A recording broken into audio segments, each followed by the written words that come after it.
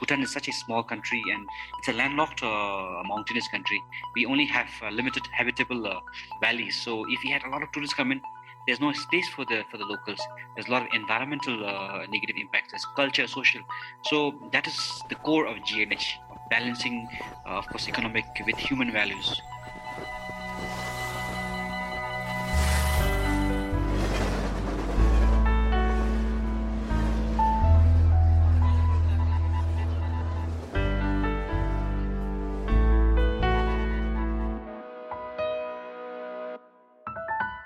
Hello and welcome to Travel Beyond, where we partner with leading destinations to bring you inspiring solutions to the greatest challenges facing communities and the planet.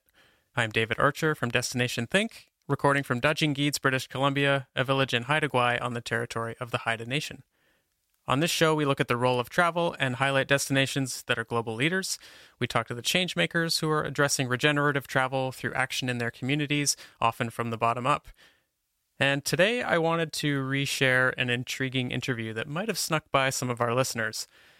It's one that still has a lot to teach community leaders, destination managers, and tourism professionals of all stripes, especially as international visitation continues to rise. So I'm going to step into a time machine for a moment and take you all the way back to our very first season. And by the way, here's a Travel Beyond trivia question for you. Do you know the original name of this podcast? Stick around to find out.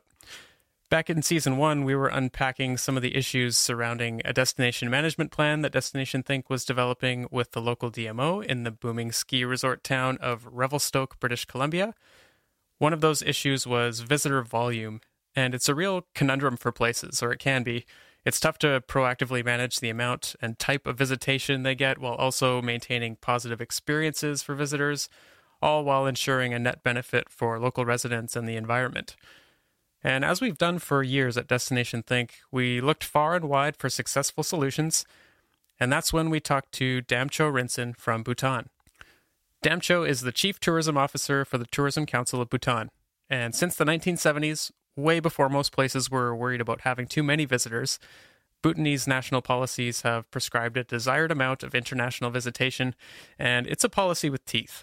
Bhutan has acted to make sure that the public benefits from the profits of tourism, and the kingdom's Sustainable Development Fee, or SDF, is one such example.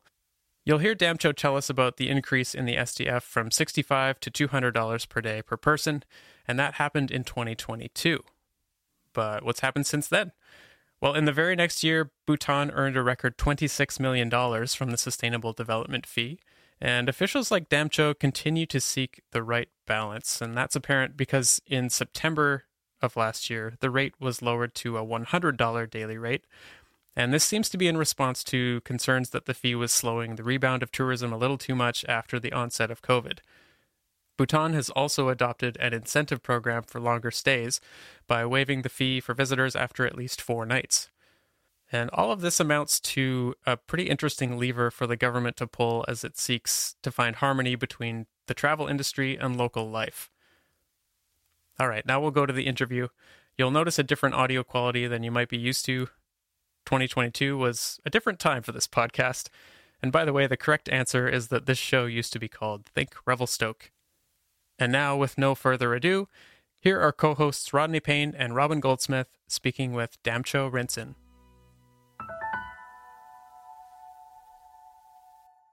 Today's guest is Damcho Rinson. Damcho is the Chief Tourism Officer for the Tourism Council of Bhutan. We're thrilled to be speaking to Damcho, as Bhutan is a very unique example of destination management, and this is somebody that I've wanted to talk to for a very long time.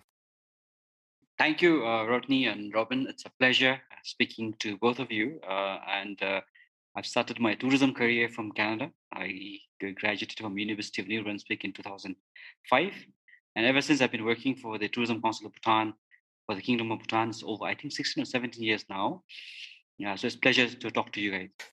Damcho, the Bhutanese example of tourism management is, at least at the country level, one of the very few examples that I'm aware of where you begin with a limit to tourism. And it's something conceptually I've thought about and talked about a lot over the years. And I'm wondering if you can start today by telling us a little bit about where you work and what you do.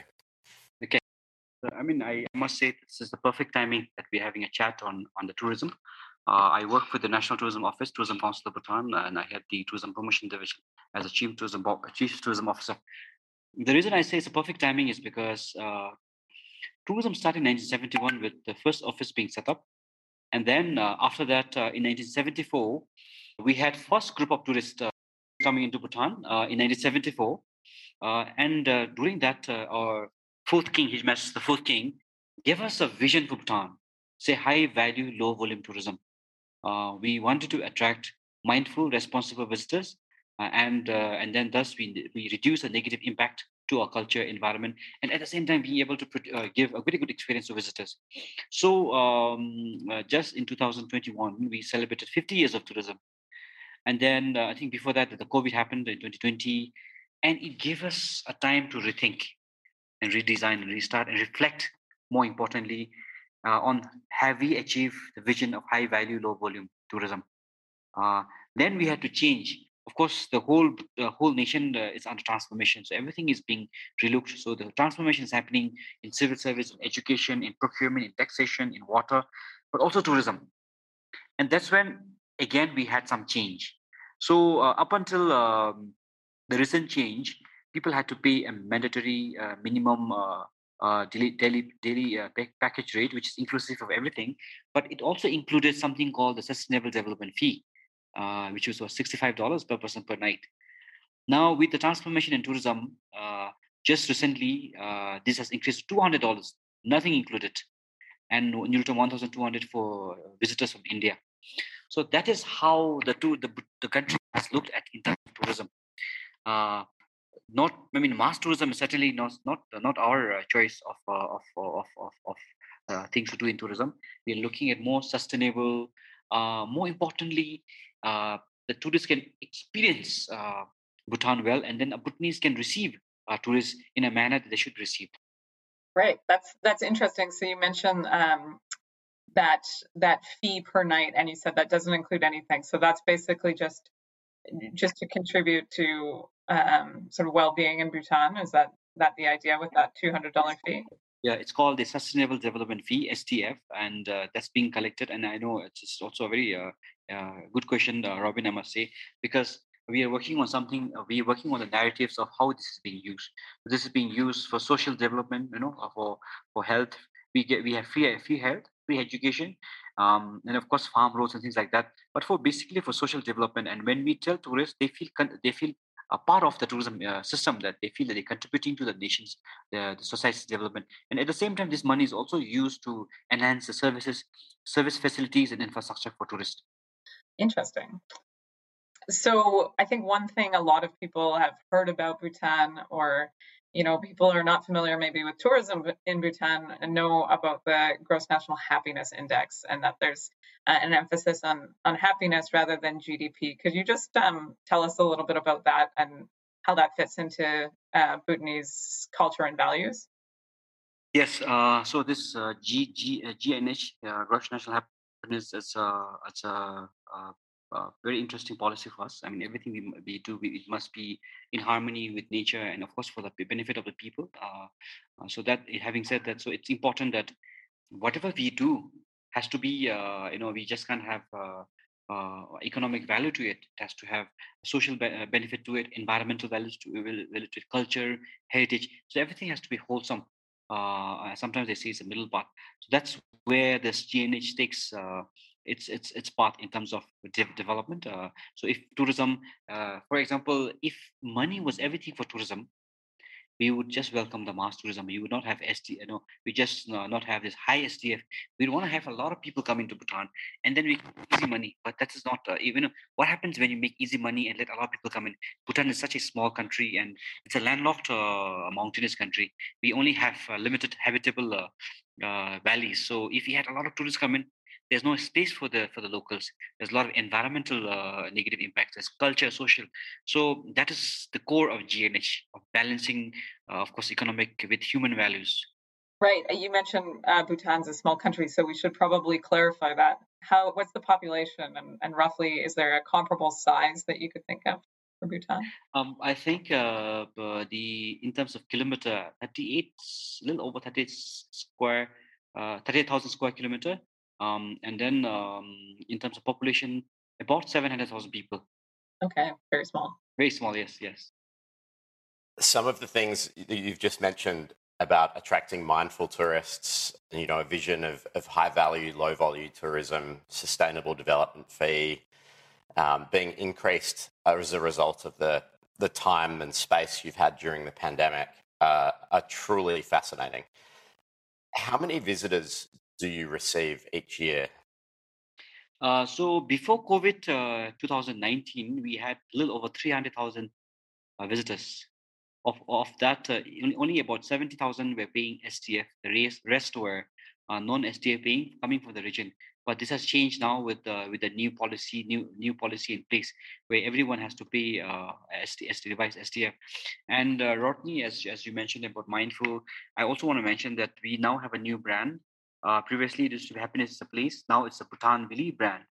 And with this, we are looking into attracting the conscious traveler, who is very conscious about where he or she travels and the impact that he or she has. Very similar to how we started in 1974 with the vision of high value, low impact, low volume tourism policy. So yes, I think this idea of attracting high net worth individuals and the conscious traveler is something that we are really looking into moving forward.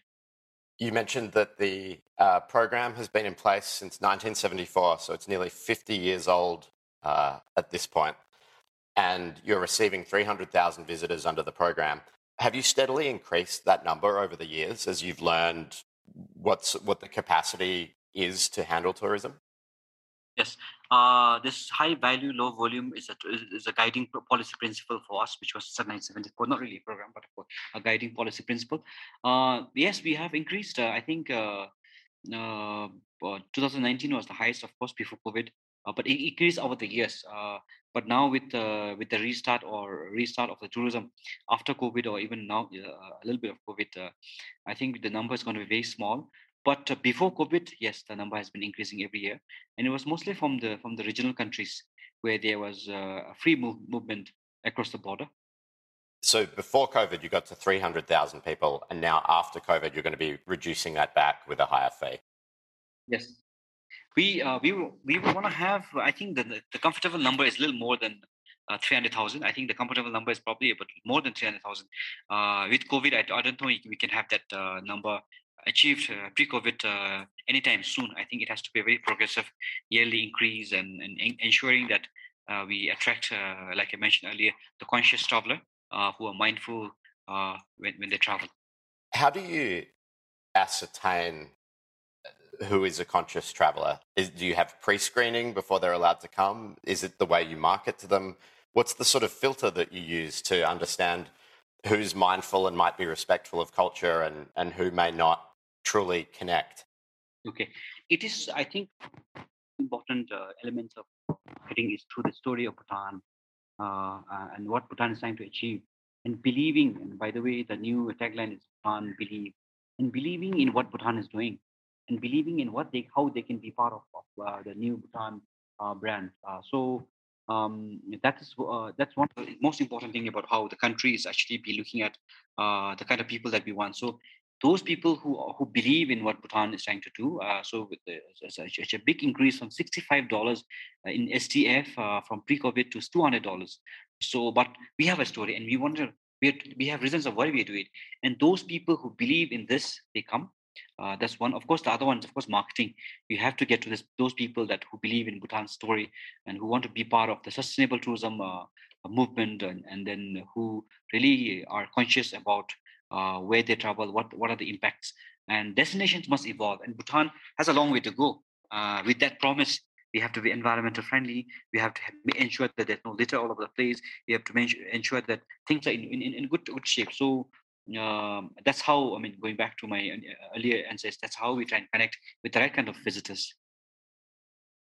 So how do Bhutanese residents and people living in the country perceive the tourism industry? Is it seen as a positive economic impact and positive for culture? Yes, pre-COVID, very much so. I think a lot of people will engage over 50,000 or so people were engaged. That's a lot for a small country like 700,000 people. So they feel very positive about tourism being one of the main economic drivers. But with the transformation, the drastic change, it just happened recently. People are still trying to believe that this is good for the country because they cannot now go after every visitor. There has to be a choice who can afford to pay $200, and more so who believe in the story of Bhutan. So that's where, as we stand in terms of the people are trying to perceive and understand tourism as of now. But certainly they believe that it's a very important economic activity for Bhutan and a big opportunity. Right. What's the experience like for me as a tourist interacting and when I visit? How long would I normally come for, and what would be the ideal length of trip, and what would it be like being hosted by Bhutan? Rodney, you certainly like to have you as long as you want to stay in Bhutan. But the average length of stay is about 6 to 7 nights. And I think a lot of people, because our markets come far away from US, Canada, Brazil, I think European countries, where they try and club with other countries. So they do a circuit tourism for them. But we also have European travelers like from Switzerland. They do about 12, 11, 12 nights average. So, but on average, 7, 8 nights. But I know Bhutan is such a beautiful country. Like British Columbia is a beautiful place in Canada. Canada overall is a beautiful country. I lived there over 5 years. You need more time to explore. I don't imagine. Canada is a big country, but I don't think I'll do it even in a month. It's such a beautiful country. So many things. Similarly, Bhutan is a small country, but I think the new brand says that long journeys, but short distances. So that's how the concept that we're looking at. But certainly, Rodney, I think you're probably looking at about 7 to 10 days to have a good experience of Bhutan. I can't wait. I can't wait either. I'm feeling a field trip coming on.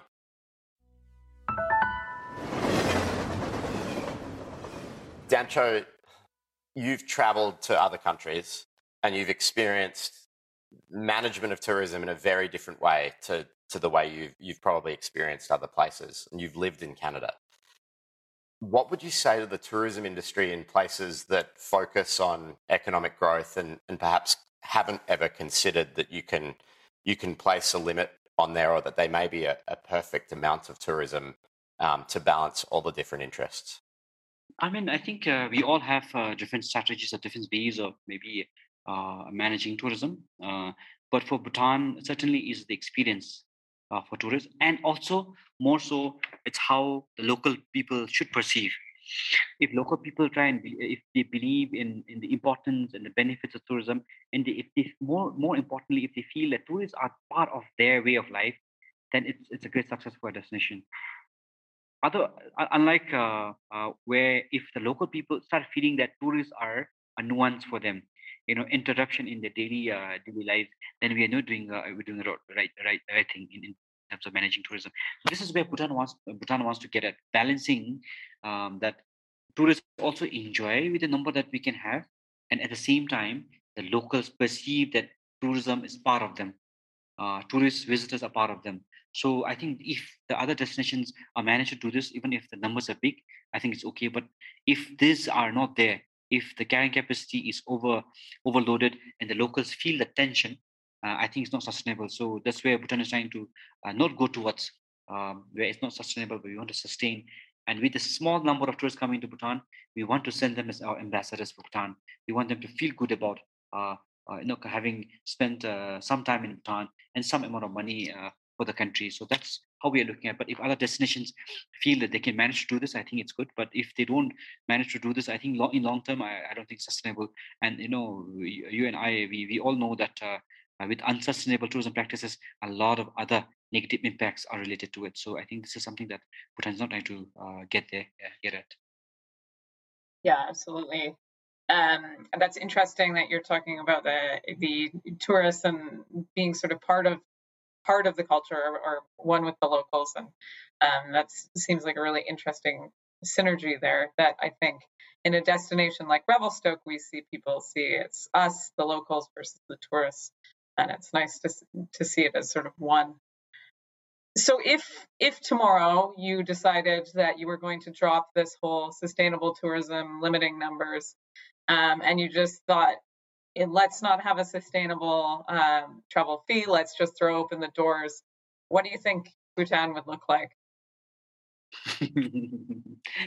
I know we'll never get to that scenario, but yeah, I think we had a taste of this pre-COVID because some countries could come without STF, especially across the border and close by our country, and we could get a taste of it. Everywhere we went, at some point of time, we were only tourists. You go to handicraft shops, tourists. You go to a hotel, there were tourists. You go to market.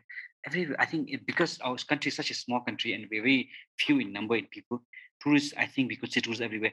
And even for tourists, they don't like it because they're not there to see tourists. They're coming to Bhutan, and Bhutanese probably wouldn't want to see a lot of tourists, in their places. So this, if we drop this STF, Robin, this will be a scenario where tourists would only see themselves mostly because we're very less in number, and Bhutanese would feel overburdened, like whether it be vehicle pressure, whether it be a number of, for example, we have religious sites here, stupas and monasteries, and when we go to these places, we don't want. I mean, because we want to connect with these places. These are spiritual places, but for some tourists, it's just a site for taking photographs. So that mismatch would happen, and it was already happening. And if you drop this, Robin, I think that's going to happen. Right. What advice do you have for us in Revelstoke, a rapidly growing destination experiencing numerous pressures as we embark on long-term tourism planning? Really, not advice, because Canada is a beautiful country and they're doing a fantastic job in managing tourism. I've been to many places in Canada. I've lived and worked in different places. They're doing a wonderful job. I think the only thing that is really keeping the locals and visitors at core of everything you do. And if they really, if the tourists are not enjoying what they're supposed to enjoy, and if the locals don't feel tourism as part of their life, I think then we are failing. So as long as these two are kept at key at the core of whatever we do, environment will sustain the culture, the local belief, and then overall experience of tourists and the visitors would really. I feel that from my experience, having worked in Bhutan, this is actually key for us. So I mean, for you all, I think I know you all do a great job in Canada. Like I said, BC, of course, beautiful country. Not really an advice, but sharing my experience on what I have seen over the last decade or so. Thanks. Rodney, do you have any more questions? I feel like I could spend hours talking to Damcho about your experience. It's fascinating to speak to someone who has applied so many of the principles that we talk about in the rest of the world, and that I think a lot of people would love to be able to implement, especially as we've all been stuck at home a lot more, both in the physical and literal sense in the last few years, and had time to reflect. And many people have experienced their destinations with a lower amount of tourists, and that gives you a window into what a difference could look like. And I hope this is our first conversation of many, and I'm excited to book my ticket to come and visit you and experience what it's like to go to a place and not only see tourists. You've certainly sold us. I think we're high value visitors. I'm so glad that I sold Bhutan to you guys, and you guys are welcome. I think tourism will only do well when we share experience. I think we open our eyes and hearts and minds when we actually travel to different places. So you guys are welcome. I've been to Canada, lived over 5 years now. Now that it's your turn to come and experience Bhutan, a small, tiny Himalayan kingdom. Great. Well, thanks so much, Damcho. I think there's a lot we can learn from the way Bhutan is managing tourism. It's a very different country in terms of size and scope, but there really is a lot of crossover there, and we really appreciate your insight. So thank you for having me. It's such a pleasure. Thanks, Damcho. That was Damcho Rinson from the Tourism Council of Bhutan. And here are Rodney and Robin talking through some of their takeaways from this conversation. There are some principles that Bhutan use that are really important to consider for the long-term health of tourism. And I feel like in talking to Damcho, we get a little window into what tourism could be. Yeah, absolutely. even if we don't wholesale adopt the model, there's some really good learnings in there. And I'm reflecting on some of the principles that he talked about and thinking about the connection with local culture and the need for locals to really feel like tourism is a good part of their life. Yeah, it's interesting. They have such a diverse approach. The things that I knew were limiting numbers and making sure that people are paying basically that STF that he mentioned. But he really emphasized the brand as well, which I think is really interesting because sometimes I wonder if that's just because so many people in tourism come from a marketing background that we buy into this branding principle so much. But he really thought that having the right brand for Bhutan was really a key part of their strategy as well, which I thought was really interesting and surprised me a bit. And you can tell talking to Damcho that he thinks of brand not as logo or tagline, but really what people understand and believe about Bhutan. And they believe it's a place that is caring about the visitor economy and caring about that balance between resident happiness and resident quality of life and protecting culture so that it's there for people to connect to, so that the tourist value is really obvious. Because he also mentioned something about sending people home as ambassadors, right? And we often think at Destination Think about the opportunity for repeat visitation, but also the opportunity that every person who leaves becomes a walking billboard for your destination because they just fell in love with it so much. And pretty soon, if you get that experience right, that you don't really need to advertise as much, and you can really build brand value in a way that you can start to do the sorts of things that Bhutan has done and really make sure that the whole community is getting a ton of economic and intangible value from tourism. Yeah, absolutely. I guess there are travelers like us, people who are immersed in the industry, and we think of Bhutan as being this stand-up model, and that's what would really attract me, and I think yourself as well, to Bhutan. But we're in the industry, and I think they've done a good job of spreading that image a little further. And I think the gross national happiness index is something people really know as well about Bhutan, and they think, wow, I want to experience this country with just these alternative values. So they do a great job of being value driven, I think, both in their tourism economy, but it seems like across the board. And he was talking about all the benefits of the economic benefits of tourism being dispersed to things like free healthcare and education, which is really progressive. And I'm doing some crude math on the value of their sustainable tourism fee. Before the pandemic, they had 300,000 visitors paying $50 a day. So we're talking about tens of millions of dollars going towards the types of things and infrastructure that help to maintain a tourism industry. One thing that's fascinating is even Bhutan took time to pause during the pandemic and are really making a change on the other end of it. They're not just talking about building back better, but they're actually doing it. They're reducing their tourist numbers even further based on what they've learned. So there's obviously something in here that we can learn too. Yeah, absolutely. I think I didn't realize that they had this principle, and the fee would apply to people flying into Bhutan or visiting as part of a Southeast Asia circuit. But I didn't realize they had a more porous principle with respect to their neighboring countries. And you could see how that would create a disproportionate impact. So I know a lot of destinations have had an opportunity through COVID to sort of pause and think about how tourism looks. And we certainly have here in Revelstoke. And it's interesting to hear their reflection on that as well.